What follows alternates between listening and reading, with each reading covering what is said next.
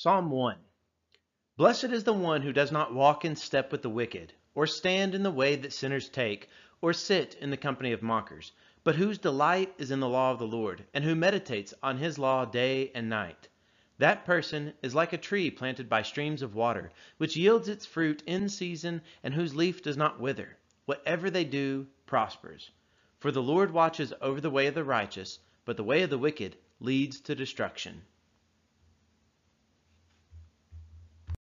When a child, I loved you so, and when I grew old, I called you son. I taught you how to walk, I held your hand. I drew with gentle cords, with bands of love. How can I give you up?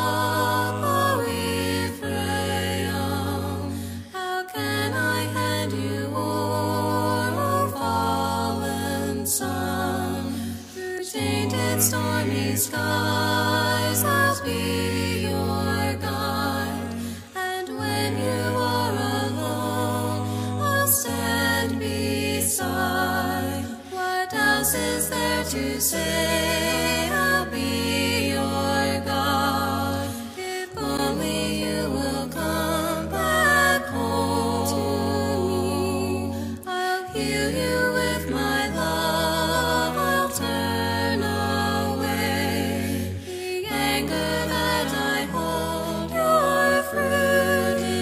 found in me.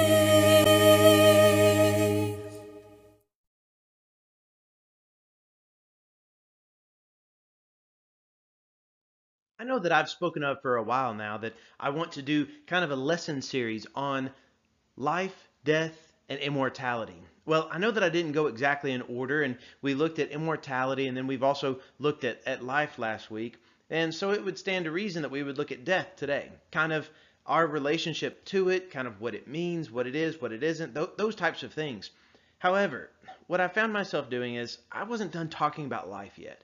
I want us to still look at life, this life that God has given us really since the beginning of time. I mean, whenever you look at it, the book of Genesis, going back all the way to the very beginning, that's the importance of God breathing life into Adam, breathing life into mankind.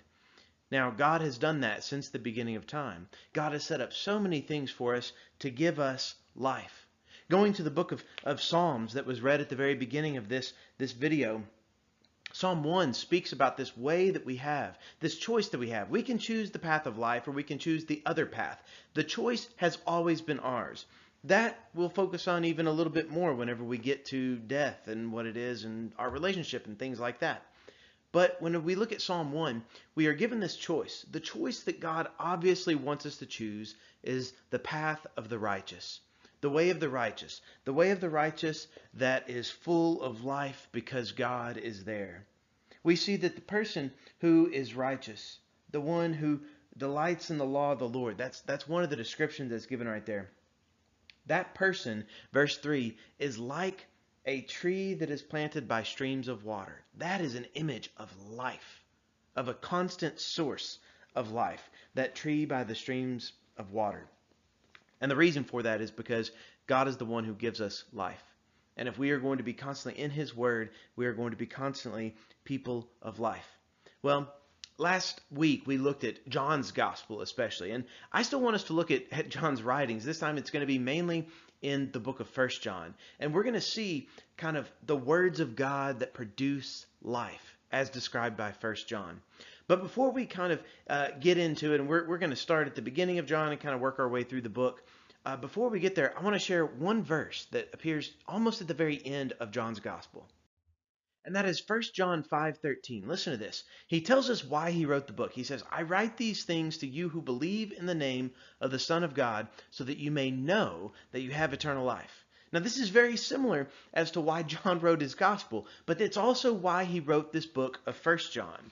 And it is connected to knowing Jesus as the Son of God, and it's connected to having eternal life. In fact, this passage, it says that you can know that you have eternal life. Now, that's very interesting to me, and it's been pointed out many years ago that the Bible tells us that, look, you can know that you have eternal life. Sometimes it kind of saddens me whenever Christians are like, well, I don't know if I have eternal life or not. I kind of hope so, but I don't really know. No, the Bible tells us you can know. You may know that you have eternal life. So what does it mean to have eternal life? And how do you know those things? Well, First John, I believe, answers that question pretty well. Let's take a look beginning at the first chapter. We're actually going to start not just in the first chapter, but also the first verse. So First John chapter 1, verses 1 through 4. Let's take a look at this section of scripture right here. This is how he begins. By the way, it's similar to his gospel as well. I love the beginning of how John writes. Let's get into it together. That which was from the beginning, which we have heard, which we have seen with our eyes, which we have looked at with our hands and have touched, this we proclaim concerning the word of life. The life appeared. We have seen it and testified to it, and we proclaim to you the eternal life, which was with the Father and has appeared to us.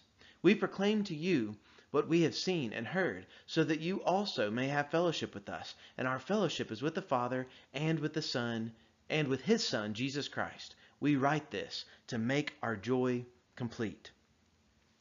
So as he begins right here, he speaks about this that we proclaim. What is it that we are called to proclaim? We're called to proclaim the same message that they were proclaiming, that the early church was proclaiming. And here in verse 1, we see this we proclaim concerning the word of life. See, John was an eyewitness of these things we read about, as were so many of those who wrote books in the New Testament. We know that their testimony is true. What they are proclaiming is this word of life. Now, I love, of course, the connection that John starts off his gospel. In the beginning was the Word. And verse 14, that Word became flesh, became a human being, and made his dwelling among us. The way he starts this letter is talking about this word of life. Now, yes, that is a reference to the Bible and the words of God that produce life, but it's also very much a testimony about Jesus Christ himself. Verse 2, it goes into greater detail, speaking about this life. The life appeared. What is the life that he's talking about?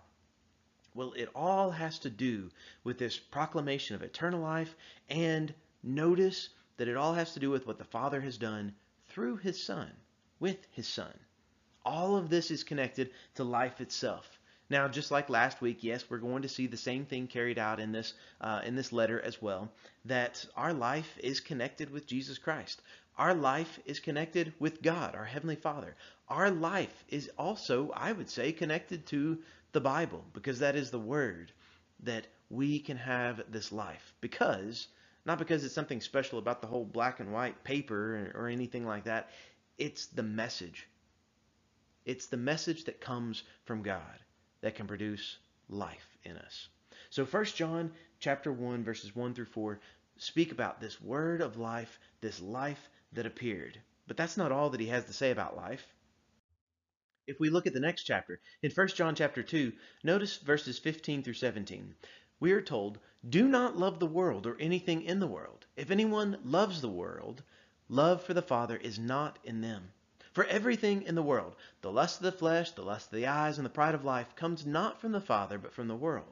The world and its desires pass away, but whoever does the will of God lives forever. Now, I might as well have just called this lesson eternal life, right? Well, that's what it kind of is connected with.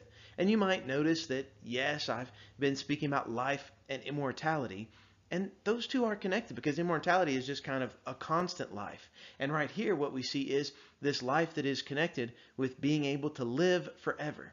Now, verse 17, it says that whoever does the will of God lives forever. How do we find out about the will of God? I would suggest to you that that's already been answered in the previous verse about this word of life. The word of life that comes to us. It is the word of God. The word of God that has been given to us that produces life in us if we follow it. Because in these words that we have, in this Bible that we have God's will communicated to us in a way that we can understand. So if we will open it up and if we will read it and if we will do the will of God, then we can live forever. You can know that you have eternal life. Well, what does that mean? Well, let me ask you, are you doing the will of God? If you are, that's what he says right here, that we can live forever if we're doing the will of God. If you skip on down a few more verses, though, he still is talking about life. In verses 24 and 25, he says, "As for you, see that what you have heard from the beginning remains in you. If it does, you always will remain in the Son and in the Father. And this is what he promised us, eternal life." Notice that this has been a promise from our Heavenly Father, is eternal life. We can have life. We can have this eternal life because this is part of the promise that has come to us through Jesus Christ, his Son. Through what Jesus has done for us by sacrificing his life so that we can have life, this is what he's promised us. He's promised to give us eternal life. If you like it, the beloved John 3:16 speaks about how great the love of God is, that the love of the Father is so much that what did he do? He sent his Son so that we can have eternal life. Now, of course, that means that we have to believe. And of course, that means that we have to obey. Isn't that what we just saw a few verses earlier? That whoever does the will of the Father has eternal life. Well, he's promised us eternal life. To those of us who are doing the will of our Heavenly Father, for those of us who are following what God has revealed to each and every single one of us. But John is not done right here. And by the way, now I'm going to skip over chapter 3. Although, in all honesty, there's probably a few different passages that I could bring out from chapter 3 that speak about love. But let's go to the next chapter, chapter 4. And in 1 John chapter 4, verses 9 and 10, we read this lovely passage right here. And by the way, you might even want to kind of throw in verse 11 too. So 1 John chapter 4, verses 9, I'll go through verse 11. "This is how God showed his love among us. He sent his one and only Son into the world that we might live through him. This is love. Not that we loved God, but that he loved us and sent his Son as an atoning sacrifice for our sins. Dear friends, since God loved us, we also ought to love one another." Now, I like that verse 11 because it kind of ties it in and tells us, okay, because of this love that God has had for us, what does that mean about us? Well, it means that we also need to be able to love one another, doesn't it? So this passage, it speaks about Jesus, once again, Jesus being sent into the world. Why was he sent into the world? That we might live through him. Our life is found in Jesus. Everything about our life. Not just eternal life as we kind of think of. So sometimes it kind of saddens me a little bit to hear Christians speak so much about eternal life in the future. Because if all that we ever do is just look toward the future and think about eternal life and how great it will be then, we can forget to live right here, right now. And to get busy doing the things of God right here and right now. Because the way that actually John kind of writes about life is that our eternal life has already begun. Now, it's already begun in this life because guess what? If we are followers of God, then we can have life through him. Yes, it's true that we might die, physically speaking. But spiritually speaking, we never have to fear that. We can know that we have eternal life. I know I've kind of quoted that a few different times, but it's true. And we're going to also look at that passage once again.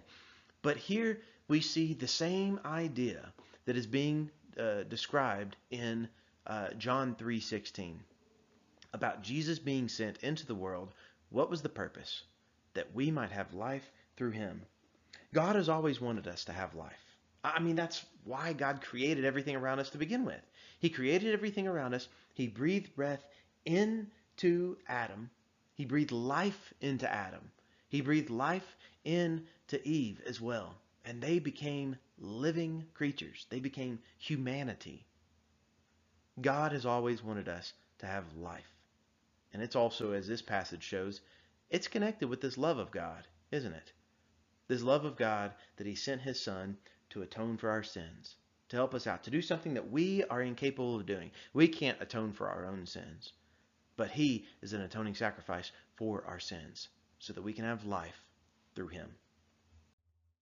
A few verses later, in verses 13 through 16 now, "This is how we know that we live in him and he in us." Good question, isn't it? This is another great thing that if you sort of want to know, okay, well, how do we know that we live in him and he in us, and how do we know this connection? Well, this is how we know that we live in him and he in us. He has given us of his Spirit. And we have seen and testified that the Spirit has sent his Son to be the Savior of the world. If anyone acknowledges that Jesus is the Son of God, God lives in them and they in God. And so we know and rely on the love God has for us. God is love. Whoever lives in love lives in God and God in them. Now we see the connection between life and love being so closely connected right here. If you want to know how can we be for sure that we live in God and that God lives in us? Well, we know that because he's given us of his Spirit. And we see that Spirit working through the church since the early pages of the book of Acts and continuing on even to the present time, that the Spirit is still among the church. The Spirit is still doing amazing things. We also find in verse 15 right here that if anyone acknowledges that Jesus is the Son of God, God lives in them and they in God. That's another way that we know. We see this connection between the Father, the Son, and the Holy Spirit. We see the connection about God living in us and us living in God. Do you acknowledge that Jesus is the Son of God? Have you confessed that? Have you said that Jesus is the Son of God? Now, I like to point out to many Christians that oftentimes we have a habit of taking someone's confession of faith, that Jesus is the Son of God or something along those lines. We have a habit of taking that confession of faith right before somebody is baptized. But I would like you to think about this.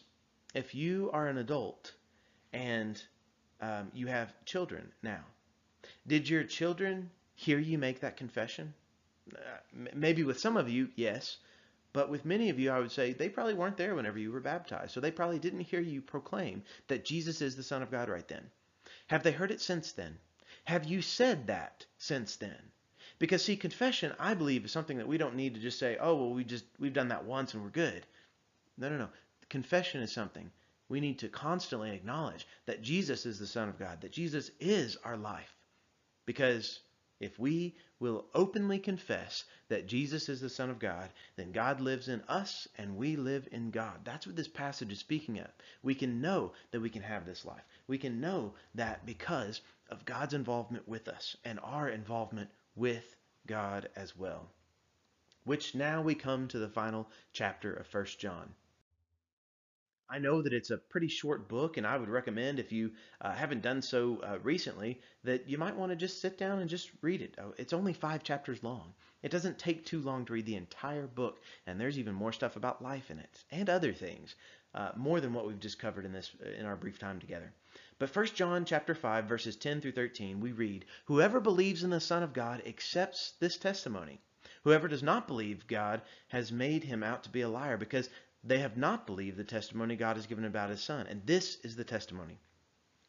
God has given us eternal life, and this life is in his Son. Whoever has the Son has life. Whoever does not have the Son of God does not have life. I write these things to you who believe in the name of the Son of God, so that you may know that you have eternal life." There's that passage again. So that you may know that you have eternal life. We can know that we have eternal life. And what is this connected with?